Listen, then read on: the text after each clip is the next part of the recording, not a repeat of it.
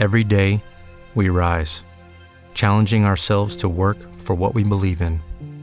At U.S. Border Patrol, protecting our borders is more than a job. It's a calling. Agents answer the call, working together to keep our country and communities safe. If you're ready for a new mission, join U.S. Border Patrol and go beyond. Learn more at cbp.gov/careers. Hello, it is Ryan, and we could all use an extra bright spot in our day, couldn't we? Just to make up for things like sitting in traffic, doing the dishes, counting your steps, you know, all the mundane stuff. That is why I'm such a big fan of Chumba Casino. Chumba Casino has all your favorite social casino-style games that you can play for free anytime, anywhere with daily bonuses. That should brighten your day a little. Actually, a lot. So sign up now at ChumbaCasino.com. That's ChumbaCasino.com. No purchase necessary. VGW Group. Void where prohibited by law. See terms and conditions. 18+.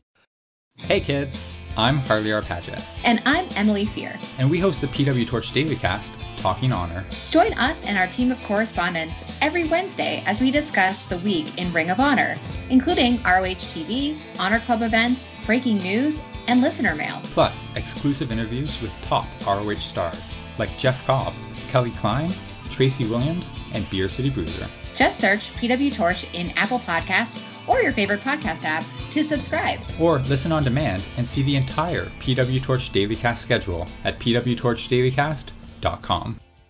That turned out okay, I think. Yeah, that was good. Want to try the cowboy version now? Sure. Howdy, y'all. My name...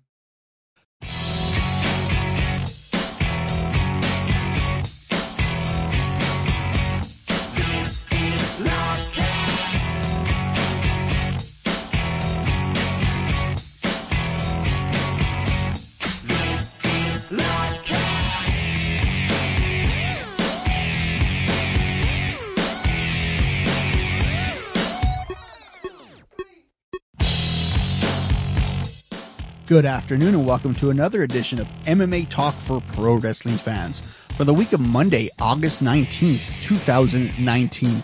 As always, I am your host, Robert Vallejos, and I'm joined this week by my regularly scheduled tag team partner, Rick Monty. Rick, how are you doing today? It's going pretty good. Had a good time watching the pay-per-view last night, and I have to compliment you on your show last week with Zach breaking down SummerSlam, and then of course me joining you for the predictions. I was unaware of our feud that we had between me and Zach Hadorn, but I'm more than willing to keep it going.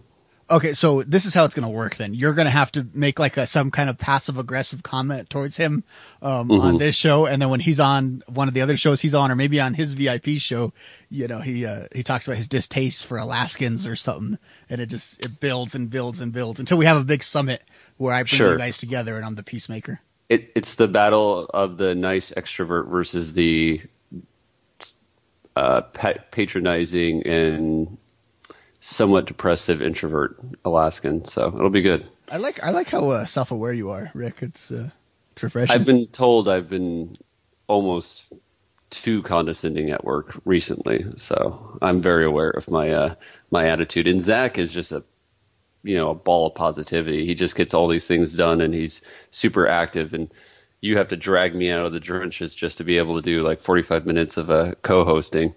So more power to you and Robert. You guys are the ones who are out there working hard trying to get the guys like me out of the slums.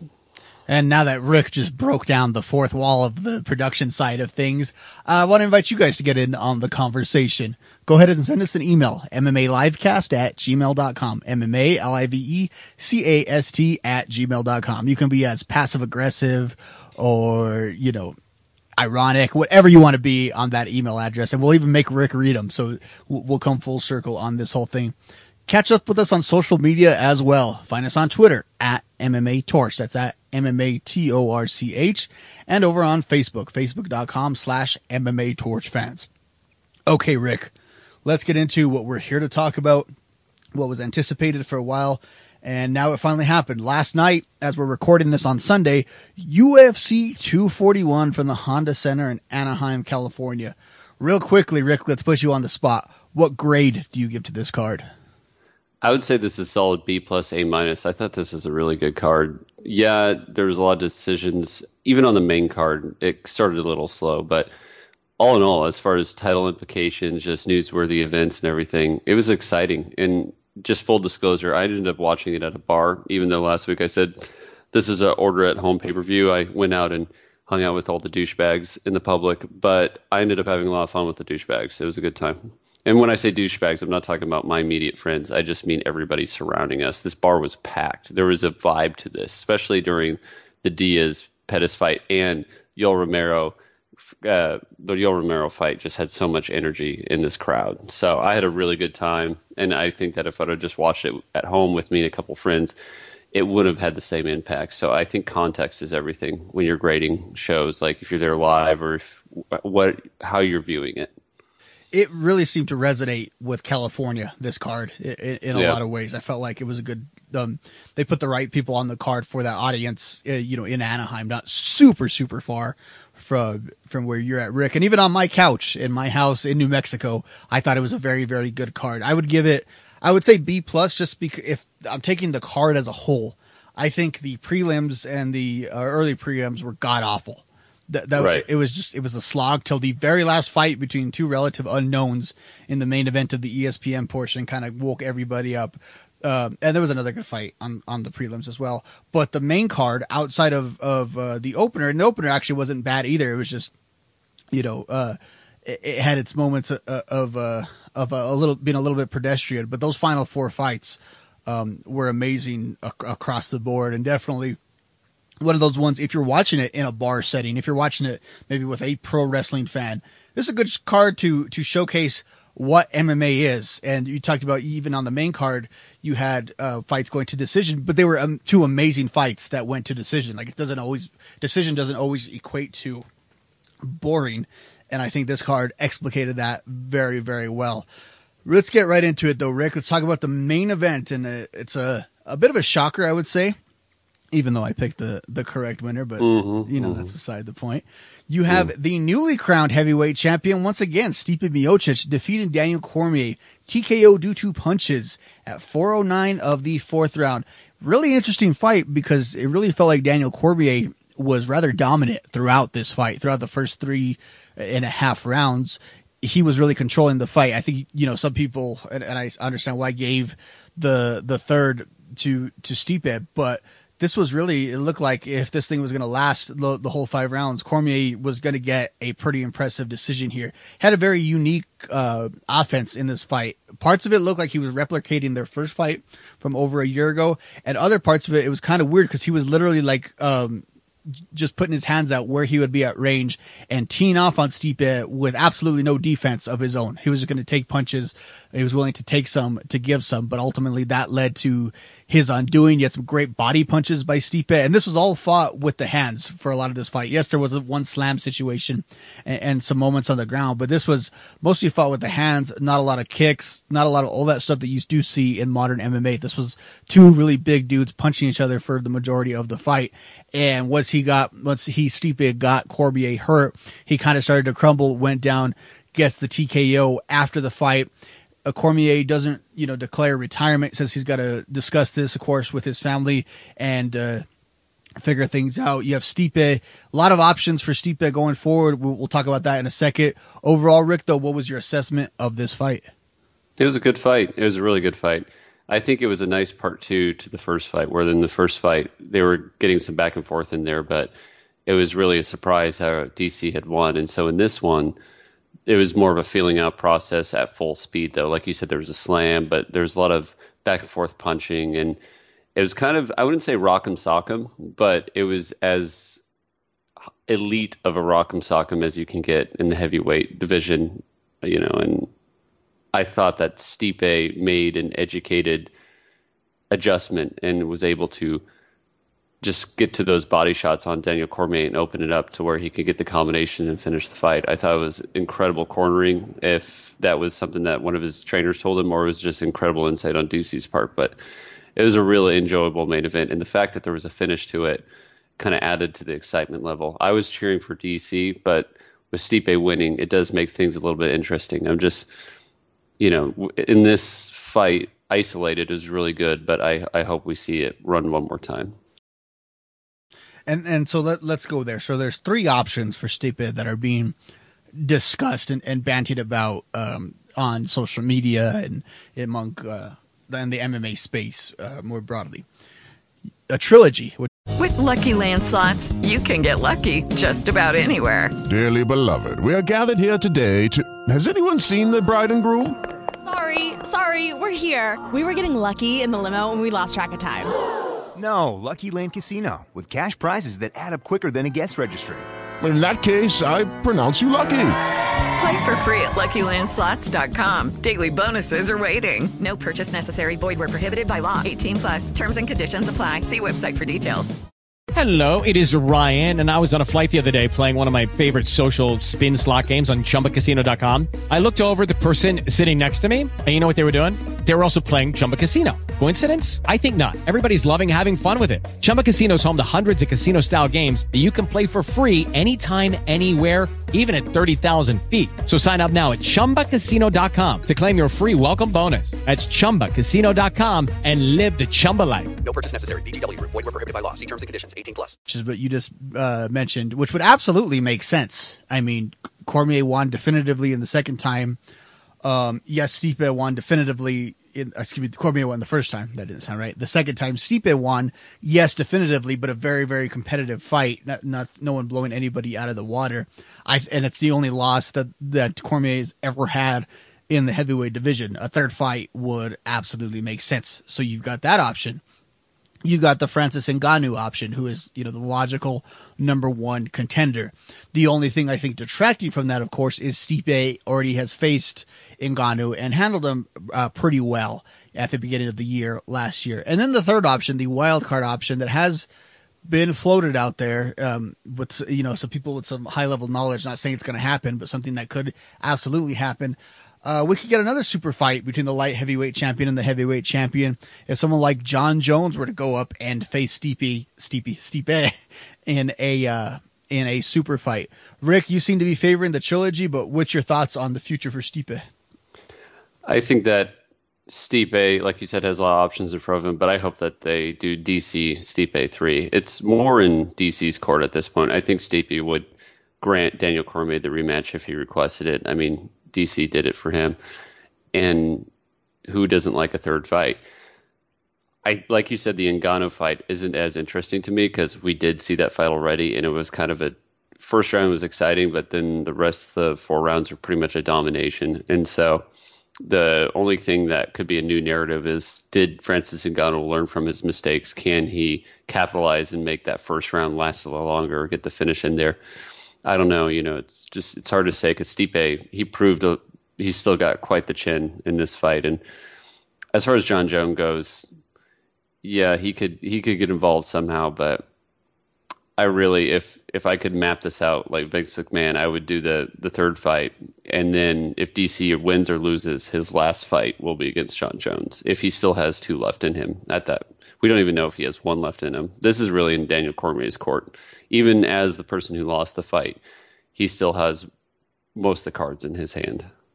Yeah, it's kind of an interesting place to be in that you lose the fight, but you kind of control the future, possibly of 2 divisions and how they're going to be settled in the next year or so. What's your sense on DC? Do you think he's hanging it up, or is he going to continue to fight?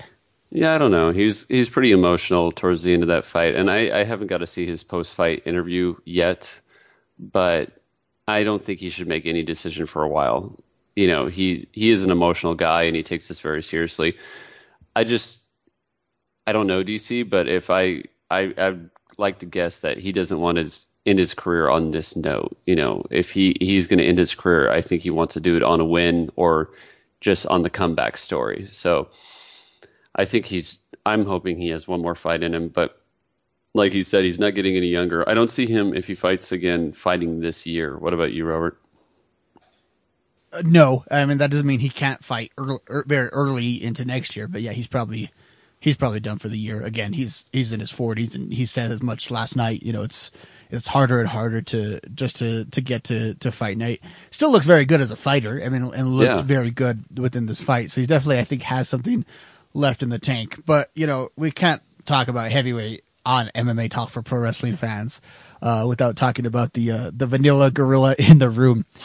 any chance his retirement fight actually becomes that Brock Lesnar fight that this was kind of intended to be all along.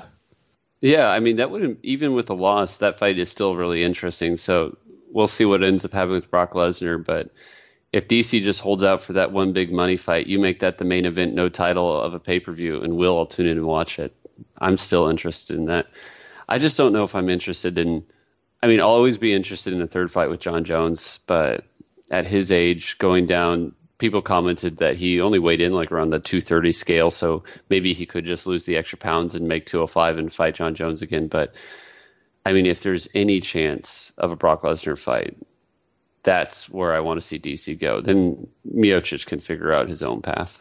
Right. And I'm with you. I still think that's a massive fight they can do. And it maybe even makes more sense now than it did a year ago, because now Brock Lesnar's not line jumping. He's not messing over, Ngannou or Curtis Blades or whoever it would be that was probably more earning of the title shot, and they can still get that payday out of there. I mean, there's a lot of hurdles to pass, obviously, to get there for it. This is much more of just kind of podcast talk and what we do. But I got to say, though, for the first time, I think in a long time, heavyweight is super interesting right now with a ton of options. And it's been almost like 5 or so years since I think we could truly say that. Right. It's been since basically the Cain Velasquez era, since it's been this hot and exciting between him and Junior Dos Santos, and then Cain just defending it amongst other guys. I think, Mark Hunt on his resurgence. Yeah, it's an exciting time right now.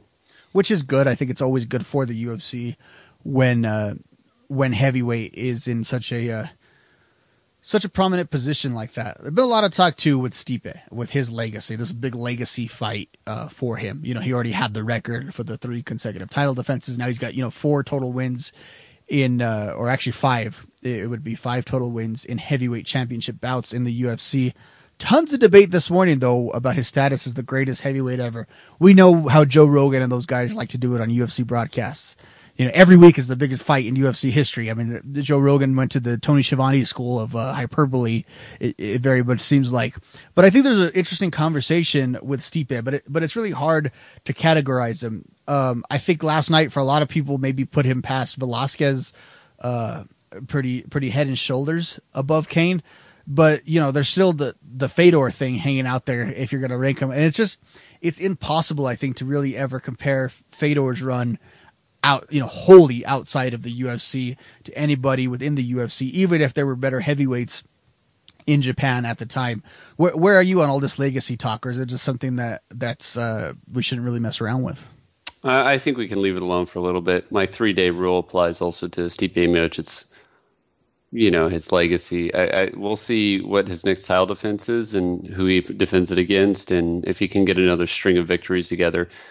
As far as comparing him to Fedor, it's not really a fair comparison. Like, Pride is not the UFC. The UFC was not Pride. Pride was its own beast, and it's a different era. And I think if you want to say he's one of the best heavyweights in UFC history, I'm all for that. You mentioned comparing him to Cain, and Cain is regarded as one of the best in UFC history. So sure, let's use that as a comparison. But to compare him to Fedor, it's really not fair, in my opinion. Right. And Stipe, I think undoubtedly, maybe before this fight, he's the most decorated heavyweight, obviously, in UFC history. But it's just, you can't, it's like, sometimes you can compare eras and that's problematic on its own, in any sport.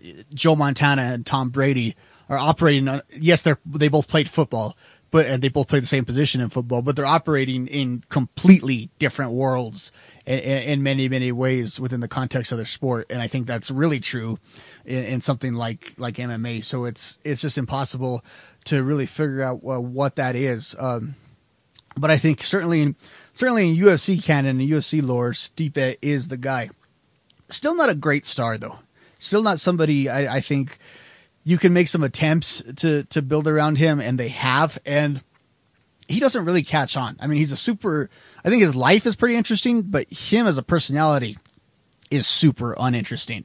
And he doesn't seem to be willing to go that extra mile. And it's not even about being like a McGregor style and being overly bombastic or a Colby Covington or anything like that. It's more just about people being attracted to you. And I just think Stipe does not have that in him.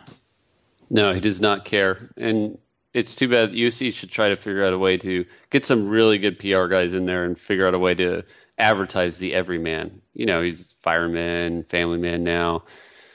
Can't understand him talk half the time. Yeah, it's just like, my God. And so figure out a way to capitalize on that, and we've got gold. Who knows? Maybe he's just this, this personality just waiting to explode. And that might never happen with him. And, Anderson Silva couldn't really speak very much English, and personality-wise, who really knows who he is? He just kind of always comes off like he's smiling, but he's ultra serious inside the octagon. But yeah, he's regarded as one of the best MMA fighters of all time. So maybe Stipe just needs to be around for a lot longer, then he'll start to get that allure. Maybe, and we've seen it even now with, I think someone like Amanda Nunes is kind of reaching that level where she's had all these issues, maybe with marketability in the past. But there just becomes a point where you can't deny how good someone is, and that becomes their star power. And we'll see how that ends up benefiting Stipe going forward. All right, guys, Harry's is back as a sponsor of the program. I use their razor. It is something I have touted in the past. I just love the fit and feel of the handle of the razor. I love the blade. I love its performance. It looks good. It's a classy way to start your morning. So join the 10 million who have tried Harry's. Claim your special offer right now by going to harrys.com/dailycast. That's harrys.com/dailycast to get this special offer. When you go there, you can claim your free trial set. This summer, refresh your wallet and your face with a Harry's trial set. It comes with a weighted ergonomic handle for an easy grip, a 5-blade razor with a lubricating strip and trimmer blade for a close shave, rich lathering shave gel that will leave you smelling great, and a travel blade cover to keep your razor dry and easy on the go. So if you're traveling this summer, don't go down to the hotel desk and ask for that cheap disposable razor that's going to irritate your skin and irritate your vacation. Bring Harry's with you wherever you go. Harry's founders were two regular guys who just got tired of getting ripped off and paying for overpriced gimmicks like vibrating head, heated blades, handles that look like a prop in a sci-fi movie. Those are just some of the tactics that the leading brand has used to overcharge us for years. Harry's makes high-quality, durable blades at a fair price, just $2 per blade. To keep prices low, they cut out the middleman, and they direct sell to you through podcasts like this. They own a world-class blade factory in Germany that's been making some of the best blades in the world for 99 years. And now they can provide great quality at factory direct prices, 100% guaranteed. If you don't love your shave, let them know, and they'll give you a full refund. But right now, go to harrys.com/dailycast and claim your trial set. Make sure you go to harrys.com/dailycast to redeem your offer and let them know I sent you to help support our shows. With the Lucky Land Slots, you can get lucky just about anywhere. This is your captain speaking. We've got clear runway and the weather's fine, but we're just going to circle up here a while and get lucky. No, nothing like that. It's just these cash prizes add up quick. So I suggest you sit back, keep your tray table upright, and start getting lucky. Play for free at LuckyLandSlots.com. Are you feeling lucky? No purchase necessary. Void where prohibited by law. 18+ terms and conditions apply. See website for details. Lucky Land Casino, asking people, what's the weirdest place you've gotten lucky? Lucky? In line at the deli, I guess? Aha, in my dentist's office. More than once, actually. Do I have to say? Yes, you do. In the car before my kids' PTA meeting. Really? Yes. Excuse me, what's the weirdest place you've gotten lucky? I never win and tell. Well, there you have it. You can get lucky anywhere, playing at LuckyLandSlots.com. Play for free right now. Are you feeling lucky? No purchase necessary. Void where prohibited by law. 18+. Terms and conditions apply. See website for details. But speaking of star power, let's talk about what we're really, really, really here to talk about, the co-main event. Rick, are you happy to live in a world again where Nate Diaz is a thing in mixed martial arts? No, it's a good era to be in right now. It's a much more exciting prospect with Diaz winning than it was with Pettis winning. I thought Pettis was going to win. I was wrong on just about all three of the top fights I was wrong on. But I'm happy I was wrong on these fights. It ended up being better. And for Diaz to come out with a win, and yes, call out Jorge Masvidal like I guessed last week, I was pretty happy with that. Yes, all of those things are positive. I forgot how fun the Diaz experience is because we've been gone from it so long, and the more I guess corporatized Diaz. I don't know if you would never consider him that, but just being like the millionaire who has his own leverage is not, it's fun to a point, but not as fun. But him last night saying he didn't know what division Colby Covington was in or who that guy was hilarious. Saying he didn't fight for 3 years because there was nobody up to his level of competition that the UFC could put him with. I mean, that's great stuff. It's great stuff from Nate. Nate is a one-of-a-kind personality and a pretty dang good fighter. Look, we broke down his record on the show I did on Thursday with Mike Hisco when we went back and watched his classic fight with Cowboy Cerrone. Mirrored this fight in actually some ways, I would say. Diaz has had a trouble sustaining long bouts of victories, of just railing off a whole bunch of wins in a row. He's an elite level fighter. And it was weird because there was this backlash current to him this week saying, oh, he's overrated. He just got the rub off the Conor fight, this and that. And it's like, come on, guys, what the heck are you watching? And he proved it. It was a classic Nate Diaz performance. He dominated on the ground. He had the volume of punches. Anthony Pettis didn't look awful, but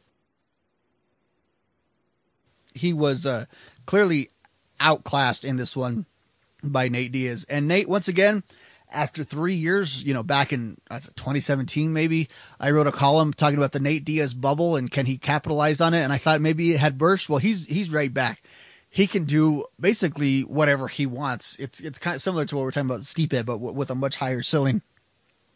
Yeah. He can grab the Conor fight. I think that's very much a fight that both men have expressed interest in taking. So that's on the table. And then the Masvidal fight. And it's kind of the perfect opponent for Masvidal because, as has been pointed out, despite the fact that Masvidal getting a title shot would be pretty awesome, maybe not necessarily deserving of it. And so you might as well just put him in there with Diaz. Masvidal seemed to be in on the idea last night. Two guys with a ton of buzz. And again, there is a main event. There's a non-title main event. I mean, I'm sure they would put it on a pay-per-view card with a title match on it, maybe a weaker title match, or you never know how they're going to do it. But there's another non-title pay-per-view main event that the UFC basically created last night. Yeah, and this is the perfect fight to main event a pay-per-view and don't need an interim title or anything like that. Interim titles are supposed to add validity to a fight to make it a main event, to kind of promote it. This one doesn't need that. You could put this on the Madison Square Garden card as the main event, and it would get droves of people watching. Like, do not mess this up, the UFC. Do not make this a 3-round fight. And it should be the main event of pay-per-view because these guys want to get paid. And you don't get paid as well when you're on the main event of the ESPN card typically. This definitely could be the Madison Square Garden main event, and I would be all for that. This is the most street cred, sort of main event fight the UFC could possibly be put on. And it would be exciting and entertaining. The promotion would be hilarious. I mean, Masvidal's got all these highlight reel knockouts now, and it's Nate Diaz is just awesome. So let's do it. Unless that the UFC messes this up in negotiations, there's just no reason not to do this. Again, unless Conor kind of comes down from the mountain and they make the Nate fight, then okay, that's probably a little bit bigger of a fight, and you can't blame anybody for taking that one. But I think this one's much more realistic and much more likely to happen, and there's no reason for it to not happen. And hey, it can even be a title eliminator.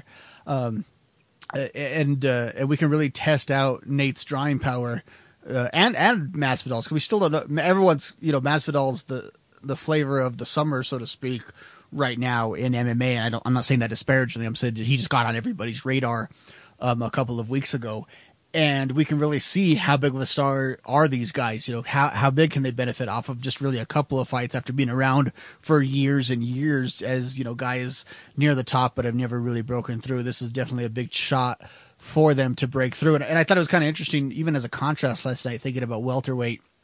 Something I said on the Solo show a couple weeks ago. We still don't know Colby Covington's power as a draw. Obviously, they hated him in that building last night, but I mean, they booed Henry Cejudo, and we're not going to sit here and say Henry Cejudo is this massive, massive star. And again, his card, Colby Covington's card, didn't do too well. I know there was other extenuating circumstances, be that as it may.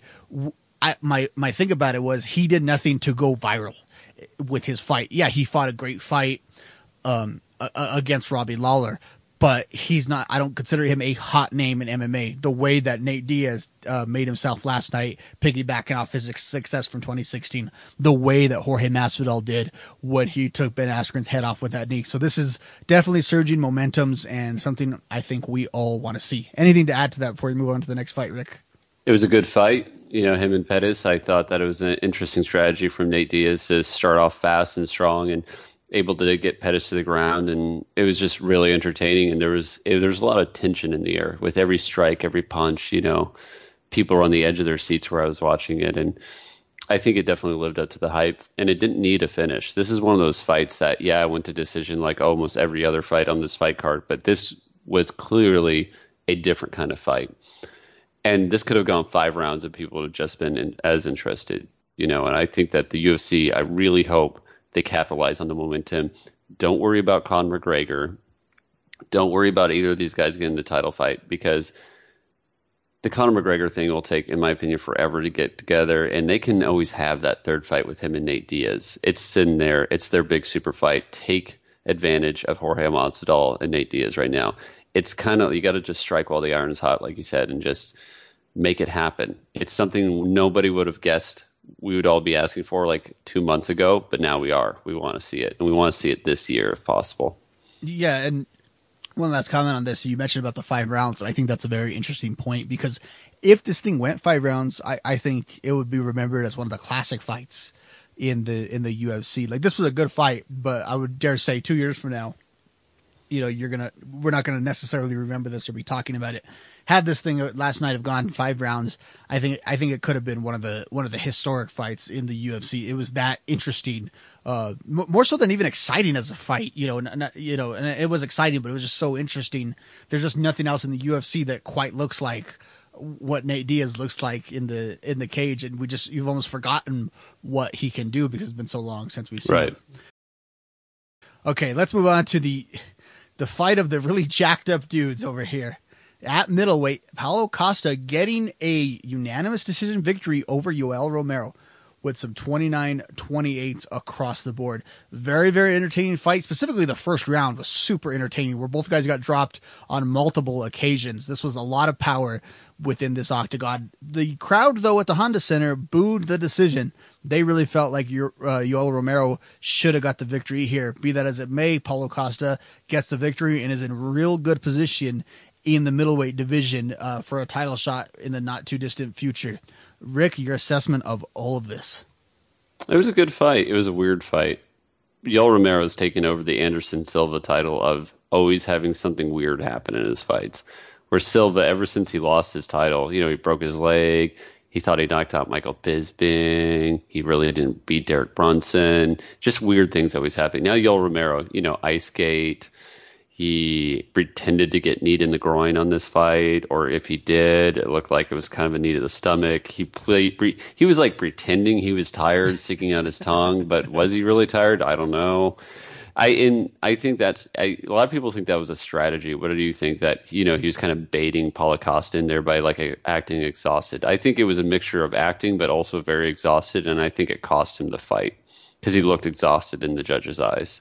Even though he was getting a lot of the offense in there, and Paulo Costa was throwing punches that weren't necessarily connecting, but at least he was more active and a little less tired looking. Hello, it is Ryan, and we could all use an extra bright spot in our day, couldn't we? Just to make up for things like sitting in traffic, doing the dishes, counting your steps, all the mundane stuff. That is why I'm such a big fan of Chumba Casino. Chumba Casino has all your favorite social casino-style games that you can play for free anytime, anywhere with daily bonuses. That should brighten your day a little.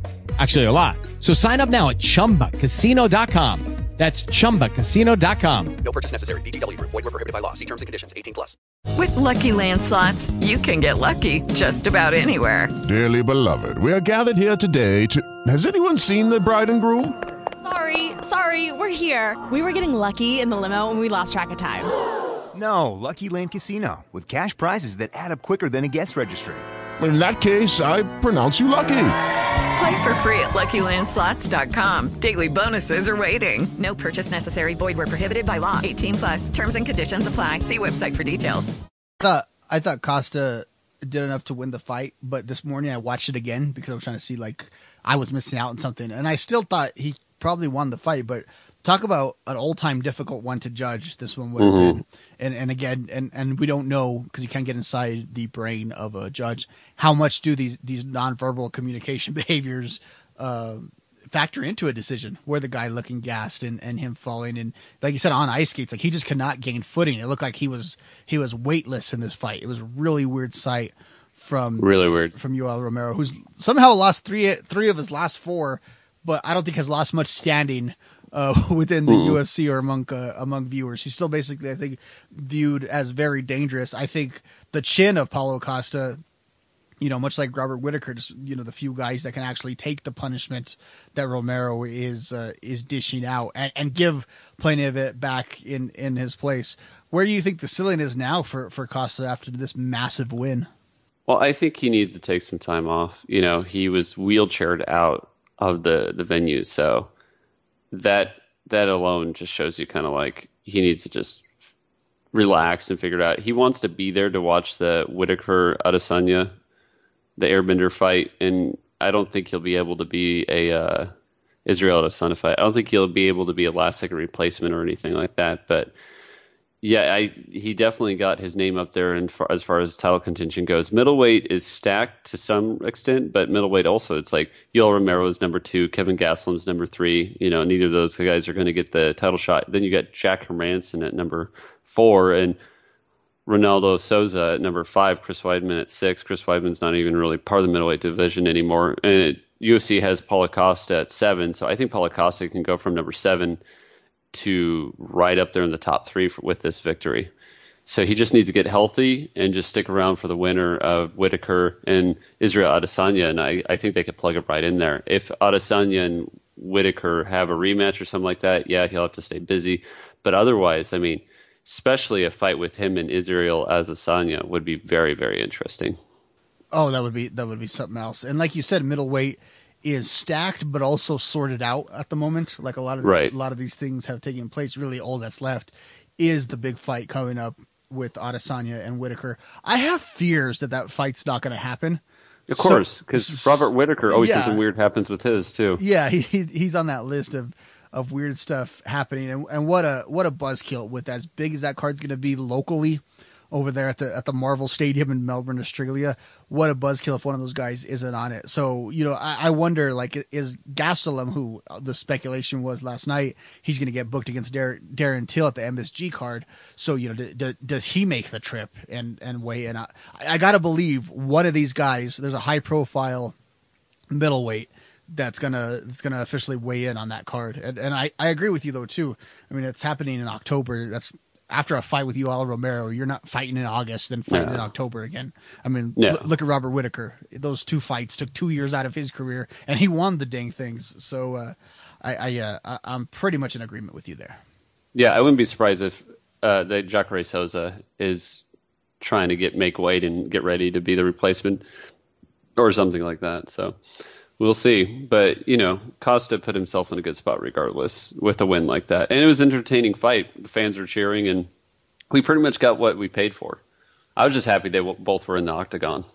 That was another one that all week I had my doubts that this whole was going to go down. Yeah, no, for sure. Let's move on from there. A fourth fight from the top. That's only the second finish of the night. Sadiq Youssef takes out Gabriel Benitez, TKO to punches 4:14 to the first. What a tale of 2 different fights within one round, because Benitez had him dead to rights a couple of times, but Youssef rebounded. Youssef seems like he's got something. He's got something that the UFC likes. He's got an amazing personal story that you could definitely put on in a main event or co-main event, one of those really long features. I think the future is really bright for Youssef at this point. Anything to add to that, Rick? It was a nice spark of energy for the crowd, both in the arena and those of us watching at home, just to get that KO in round 1. We're like, okay, here we go. Fight night started. And that was preceded by the pay-per-view opener, Derek Brunson defeating Ian Heinisch by unanimous decision, some 29-28s over there. I thought Brunson looked really, really good in this fight. The fight wasn't the most entertaining in the world. It wasn't necessarily boring. I just think the weight of the night and there being so many decisions kind of hurt this one a little bit, because you were just ready for some action to really get going. But I thought Brunson looked amazing in this fight. I mean, he looked good, especially for a guy who got kicked really hard in the head. He was able to recover from that and put on the pressure. And Heinisch was game. He was the worst kind of opponent for anyone, where he just would not stop coming at you. He's like the Terminator. You just keep hitting him with shots, and it just bounces off of him. And they both were exhausted by the third round, but they made it happen. And it was a good fight. Yeah, but like you said, it was just kind of the momentum of the fight card as a whole that worked against it a little bit. Speaking of the Terminator, did you have fun seeing Arnold in the crowd? Yeah, it was funny. Yeah, I was playing Spot the Celebrity through most of the cards. I kept finding Liddell. There were like 3 Randy Orton looking figures around each corner of the octagon, which I don't understand who those guys were. We had Shaq at one point showing up on camera, and then you had the drive-by with everybody. And as we mentioned, and I believe it was during this fight is when Colby Covington came into the building, right? Mm-hmm. Yeah, and he just got booed to death. Massively booed on this thing. Let's move on to the prelim section. Aired on ESPN. And it took to the main event of the prelim section to get a finish on this card. But Kama Worthy, massive underdog to Devontae Smith, gets the TKO at 4:15 in the first round. Another kind of like amazing story where they're former training partners. And again, he gets the call on Sunday. So when we recorded this show last week, he was just figuring out that he's going to fight Devontae Smith on the main event of an ESPN portion, and he gets the TKO. This brought energy to the crowd after such a dull night. What'd you make of this? Yeah, it was a good fight, good finish. It definitely was the right kind of fight. At the end of this card to lead into the pay-per-view, because before that, it was just nothing but decisions. So it was, and you could kind of tell in the first couple, like 10 or 15 seconds, something's going to happen here. Yeah, it was. These guys were going to maximize the exposure that maybe they didn't really deserve, but they were going to make sure they got the most out of it.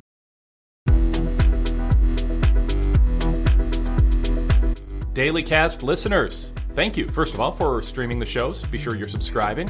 Just search PW Torch in Apple Podcasts or wherever you listen to pro wrestling podcasts.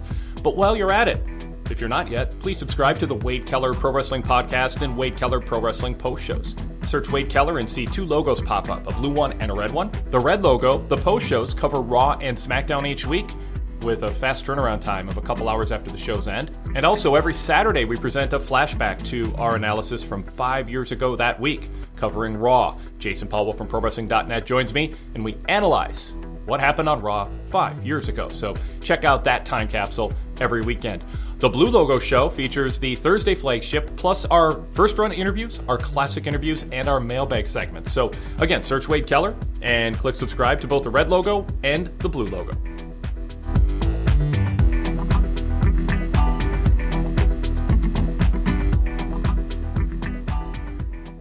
Judy was boring. Hello. Then Judy discovered ChumbaCasino.com. It's my little escape. Now Judy's the life of the party. Oh, baby, mama's bringing home the bacon. Whoa, take it easy, Judy. The Chumba life is for everybody. So go to ChumbaCasino.com and play over 100 casino-style games. Join today and play for free for your chance to redeem some serious prizes.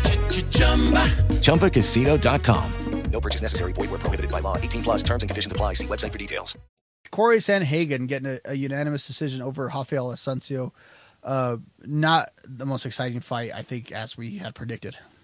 Yeah, and there's a reason this isn't the main event of the prelims, and there's a reason that even though Rafael Assuncio is one of the most top-ranked fighters in the bantamweight division, the UFC just struggles to get behind him. And I bet they kind of breathed a sigh of relief with the result of this fight because, like you said last week, his time has kind of passed. And I hate to say it, he seems like a really good fighter, but it's just he doesn't spark a lot of interest. No, and it's unfortunate because, like you said, and he's in that weird zone where he's like kind of like Damian Maia, I guess, in that way where you're really good, so you're going to stay at the top of your division, but you're never going to really get the big opportunity either, and they're always going to put like the Sanhagens against you to knock you off, and it's going to happen occasionally. A really good fight before that between Jakar Close and Christos Gigos. Really, really fun fight. Another fight where both guys look like they had the fight won at different points. I think it's time for Close to get on a run and really become somebody within the UFC. What do you think of this one? Yeah, it was a good fight, and he's in the right division to start doing that. So he just needs to keep racking them together, the wins. That was preceded by Casey Kenny defeating Manny Bermudez, which I think was kind of came out of nowhere. And I was really disappointed in how this fight played out. I mean, Kenny did what he had to win, but you really thought Bermudez was going to get the big submission, and it never really panned out. Yeah, and this one also, I hate to say it, as soon as these guys came out and it started the prelims, my attention was not on this fight, and I kept trying to plug into it, but I think I was distracted by the atmosphere I was in. But this was a tough one to start the prelims with. This is the one when you're having the party that all of a sudden you talk politics for like 20 minutes, and then they read the decision. Like, that's exactly where this fight was at. On the Fight Pass or ESPN Plus portion, Hannah Cifers defeating Jodie Esquivel, and this fight was bad. This was god awful, and then Cifers blew her post fight interview right after the fact. It's snoozer. Yep. Kung Ho Kong defeating Brandon Davis, another fight, got a split decision victory for Kong, but another one I thought was just underwhelming. Yeah, another one that they were pretty thankful was on the ESPN Plus portion. I did think Sabina Mazo looked very good against Shayna Dobson in the opener. She gets, the unanimous decision. And listen to these scorecards. She gets a 30-24 and two 30-25s. It doesn't get any more definitive than that for the very, very young Mazo. Yeah, poor Shayna Dobson. This could be it already. Yeah. I was talking with Mike on the betting podcast we did before this card. I feel like I think more highly of Dobson than what the reality actually is. Right. And that's unfortunate. But we talked about this last week, that the prelim section wasn't good because everything was stuck on the pay-per-view, which if you have to choose one or the other to spread out the fights throughout the card or to have them all culminate at the end, I think, I'd rather get all the better fights on the thing I'm going to pay $70 for. Yeah, no, I agree with you. And so I'm happy with how everything turned out. Like, it was a stacked it was a heavy at the top pay-per-view, and that's fine, and everybody who paid to watch those fights got what they paid for, and I got a poster. So I'm happy as can be. Did you legally obtain the poster, or did you just take it? I took it from the bar. Oh, okay. Well, I've got your phone number, so if the bar wants to know where you reside, they can. I always ask permission because it takes forever to get those posters down because you want to be careful, and they always put it up with hard tape. So you're just standing there taking it for about 30 seconds, and usually a waitress will go up to you and just go, "What are you doing?" Like, I got permission. But it was a cool poster, man, and it was a cool event, and I had a great time watching it. And as far as fight nights go, I had a lot of decisions on it, but they were exciting and had a lot of possible implications out there that made it a fun talking point. Storylines abound, and that's always good to come out of a card where both storylines and the fights delivered. We did get an email from Brian Bruce that I forgot to read while we were breaking this down, but we do want to acknowledge Brian sending us the email stating the main card was amazing. Do you think they will run Miocic and Cormier again? We addressed that earlier, but I think our general consensus, we didn't address it quite directly though, is that's the most likely scenario. Yeah, that's where you're at as well. Thanks for the email, Brian. And I know you sent one last week, Brian, and I totally got lost in the thick of things. But just know that I did read everything that you sent to me. So thanks for sending that in. As always, good friend of the show, Brian Bruce. And that email address he sent that to was MMALivecast@gmail.com. Rick, what are you going to do this weekend without any UFC to watch? I know. It's crazy. We have a free weekend. I don't even know. What do normal people do when they're not watching MMA during the weekend? Spend time with family and friends? God, that's going to be rough. Well, and then the toll that MMA takes on having family and friends, you have one weekend to repair it, which is... Exactly. I'm going to take full advantage of that. Isn't great. Yeah, that's we do have a weekend off. We do have a Bellator card, though, coming up, so we're not completely barren of MMA.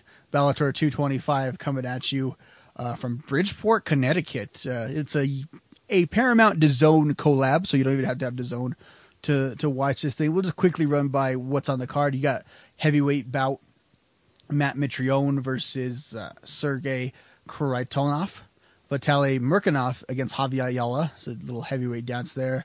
Other than that, you got a David Rickles fight. You got a Nick Newell fight, and that's really the story of this card. Nick Newell fighting on the prelim portion of the card. Of course, Nick Newell, the fighter who only has the use of one of his arms, recently on Dana White's Contenders Series, didn't get the victory, and that seemed like maybe his last shot to try to get into the UFC, but then Bellator did end up signing him.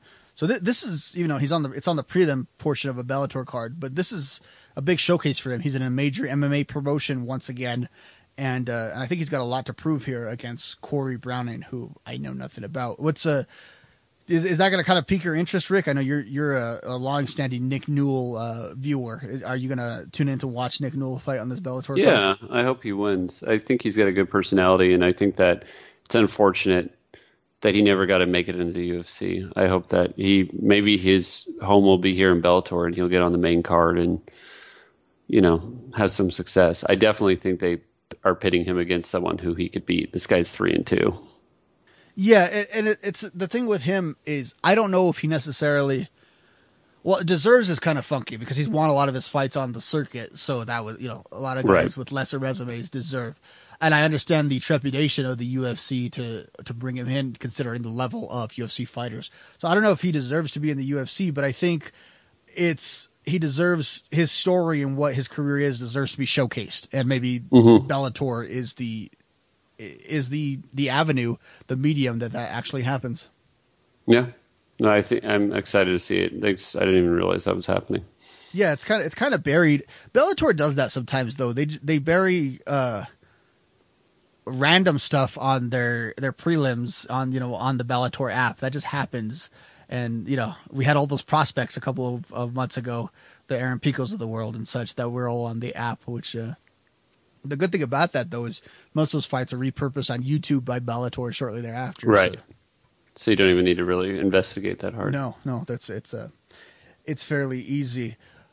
We're about to go to another commercial break. Why are you listening to commercial breaks? Why deal with these interruptions when you can become a VIP member, support the Wade Keller Pro Wrestling Podcasts, Wade Keller Pro Wrestling Post Shows, the PW Torch Daily Casts, and the entire team and everything that we do, and get a ton in return for your membership by becoming a VIP member.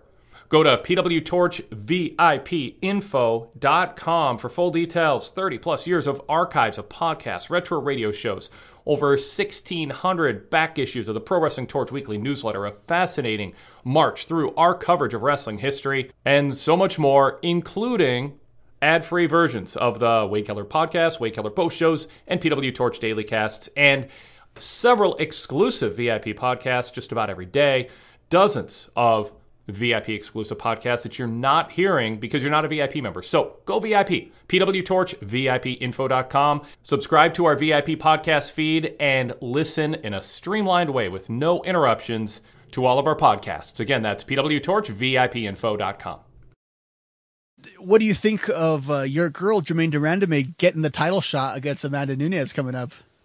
Yeah, that's something I'm not excited about. But what do you think about that? I mean, what else are they going to do? Yeah, well, with the Cyborg situation, it kind of forced a defense at bantamweight right now for Amanda Nunes, even though she still hasn't defended the featherweight title. And Durandame, it was the top contender. So, you were kind of left with no choice. At the UFC. Interested to see, though, because according to the report yesterday by Brett Okamoto of ESPN, they didn't designate a status for that fight, meaning there could be another main event on top of it. I think Nunes is emerging as a star, and as I said, I think you could do Nunes and Cyborg as a standalone headliner on a pay-per-view card.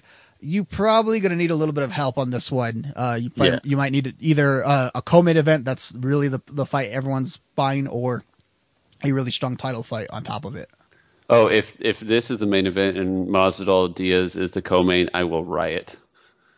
Like, I will have a personal riot. Like, this needs to be the co-main event, like you said, of a better fight on top. Because we all remember what happened when Durandame main evented against Holly Holm. And Amanda Nunes is not Holly Holm, but still, it's not a good memory. So please, please, please make this just a co-feature. Do you recall their first fight back in 2013?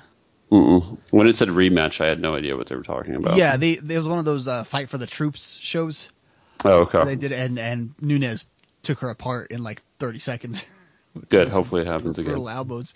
I see Duranda May, though, as much bigger than Nunes, but I don't know if that's actually the case. Doesn't she seem... She seems, yeah, she has, like, taller, long lankier. arms. Yeah.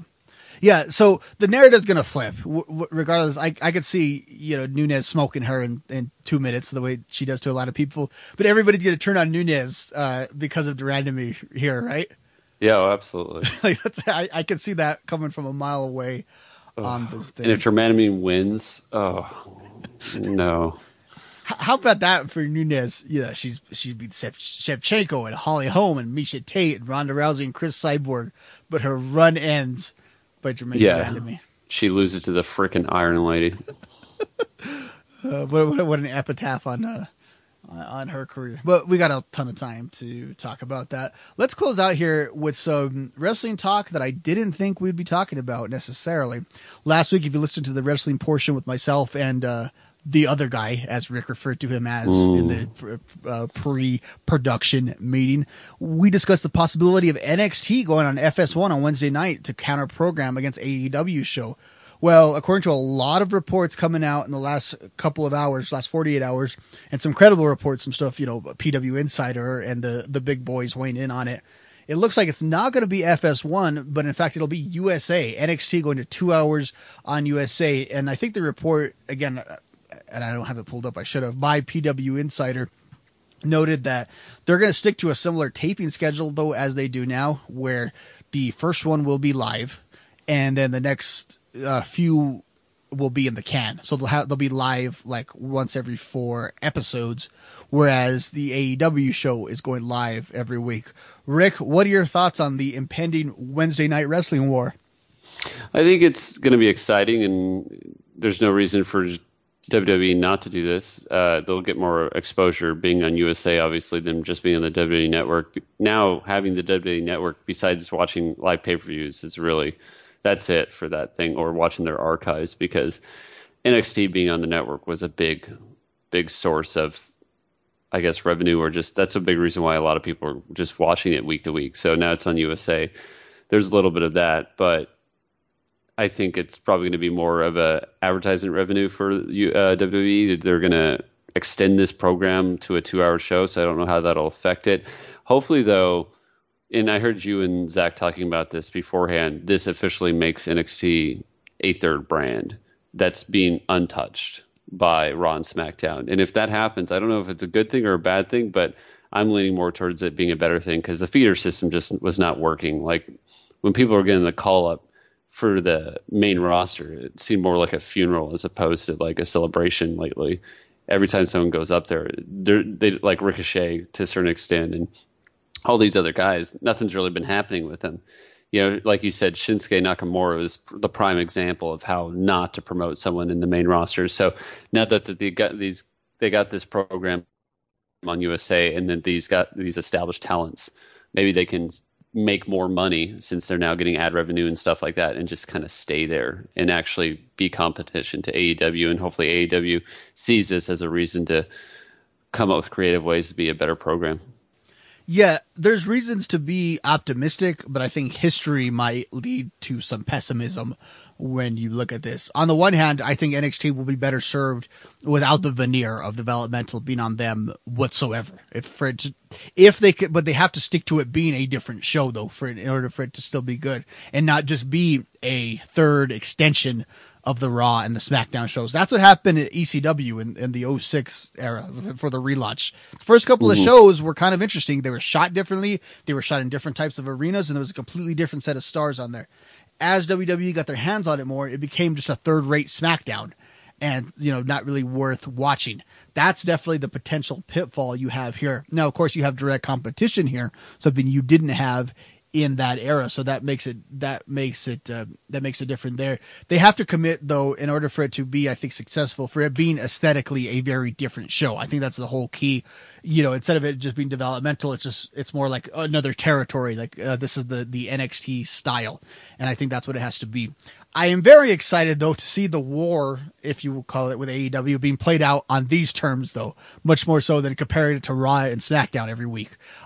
This NXT in general is the best offering that WWE puts out for a first-run wrestling product, and it has been as our friend Todd Martin noted on The Fix this week, at some point we're going to have to start talking about NXT as a historically great run of shows, the takeovers, one of the great professional wrestling series in history when you have such a high quality on all the shows. And the takeovers hopefully will still be on the network, and that might be the final hook as you alluded to, but who knows? Maybe, they'll be shared on pay-per-view and on the network the way the regular shows are. But I think that distinction is the biggest key to it. And like I said, it's fun to contend this, instead of it being like Moxley versus Reigns in theory, it's going to be like Moxley versus Adam Cole as the top stars on each brand, right, which is super interesting.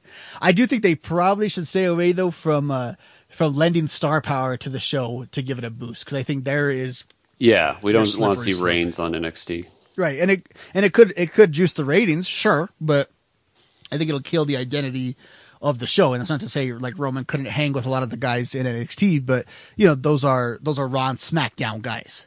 NXT guys have a little bit different flavor to them. And once that starts happening, again, citing the ECW example, Big Show and Batista made their way down to ECW for a couple of nights and everyone just hated that. And I think those pitfalls are there. Think of how much first run wrestling on television though we're going to have come October. 3 hours on Monday, a cumulative of 4 hours on Wednesday, and another 2 hours on Saturday, not including the network events on the weekends, all the MMA that we subject ourselves to. Social life be damned, I guess, for the next couple of months, right? I know, there's so much content, it's ridiculous. And most of it's pretty good, and I find that unfortunate because there's not a lot of decisions of not watching necessarily. Yeah, and it's almost frustrating because, UFC isn't, like you mentioned, doing anything to help with that. They have an ESPN Plus card. I was just looking at their schedule from this point till end of October. It's insane. So it's just a lot going on. So those of you who are single and absorbing all this, enjoy it while you can. And those of you with families and an actual life, I'm proud of you. I thought you were going to say those of you who are single, prepared to remain that way for the next couple of years. Seriously, jeez. Rick, if we're talking about the marital life of wrestling fans, I think that's a signal that we've reached our saturation point of the week. What do you think? I think so. Thanks for having me, Robert. It was fun talking about such an awesome pay-per-view, and look forward to next week, my friend. Yeah, this show absolutely breezed by. It's amazing the effect that quality content can have on your analysis after the fact. But be sure to listen to us next week, and be sure to check out the MMA Torch podcast feed. A couple of new shows dropped this week. We had the Throwback Thursdays show with myself and Mike Hisco, where we broke down UFC 141. And not only was it a breakdown of UFC 141, I would venture to say from an audio perspective, it's one of the more long-form retrospectives on Brock Lesnar's MMA career that you're really going to find, because he was kind of the key element there. That show, although not really related to pro wrestling, the Throwback Thursday show really would fit, that whole episode would fit on this show because so many pro wrestling elements involved there with Brock Lesnar, and you had guys like Nate Diaz and Cowboy Cerrone, guys still relevant and very interesting the way history has played out in the intervening time. We also did a show with Michael Grocki, the MMA and sports betting podcast. Michael Grocki, as you know, does the great columns every week on the odds, and he's an actual gambler. He's telling you what he's going to play, and you can even track his bets. So we went on there and we predicted every fight from UFC 141, 241, and we broke it down from an odds perspective. And it's kind of interesting, even now that it's over, to go back and listen to what we picked, because we were dead right on some stuff and dead wrong on other stuff. And that's what makes those shows kind of fun. And be sure always to check out MMAtorch.com. The Fight Night report from UFC 241 is up right now. Cole Henry did an amazing job on that thing, putting an analysis to every fight and some pre-fight facts to set the stage. So if you missed the card, or if you just need a refresher on the card, that's a great resource for you to check out. And be sure to check out all the other PW Torch related properties, PW Podcasts, the main PW Torch site, and always go VIP. Tons of great audio analysis behind the VIP section. All this wrestling stuff coming up, the new wrestling war. Yeah, perspective from guys like Bruce Mitchell who have witnessed several wrestling wars, in the territories and in the Monday Night era, to provide context. And I just seen on my phone right now, there's a podcast with Bruce Mitchell and Conrad Thompson that I believe they recorded yesterday. So that's something I'll be checking out as soon as I get off this podcast of my own right here. But that is going to do it for us this week. So for Rick, I'm Robert. We are done. We are out of here. We will talk to you next week.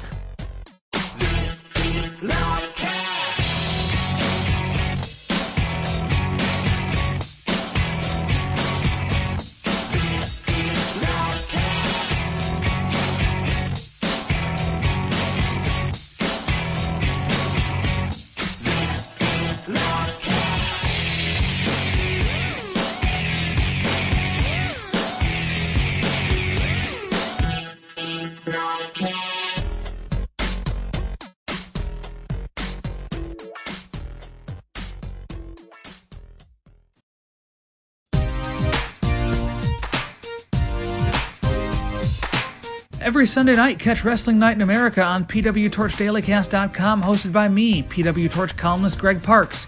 Each week, I'll welcome a co-host from the Torch family to discuss the big shows in pro wrestling, taking your calls and emails.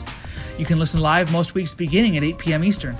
On Sunday nights with a WWE or Impact pay-per-view, we go on the air at the conclusion of that pay-per-view. You can listen live, but of course the full show is available for download on demand anytime shortly after it airs. Visit PWTorchDailyCast.com and click the live stream link to find the next scheduled live show link. Search PW Torch in Apple Podcasts or your podcast app to subscribe. Wrestling Night in America every Sunday, PWTorchDailyCast.com.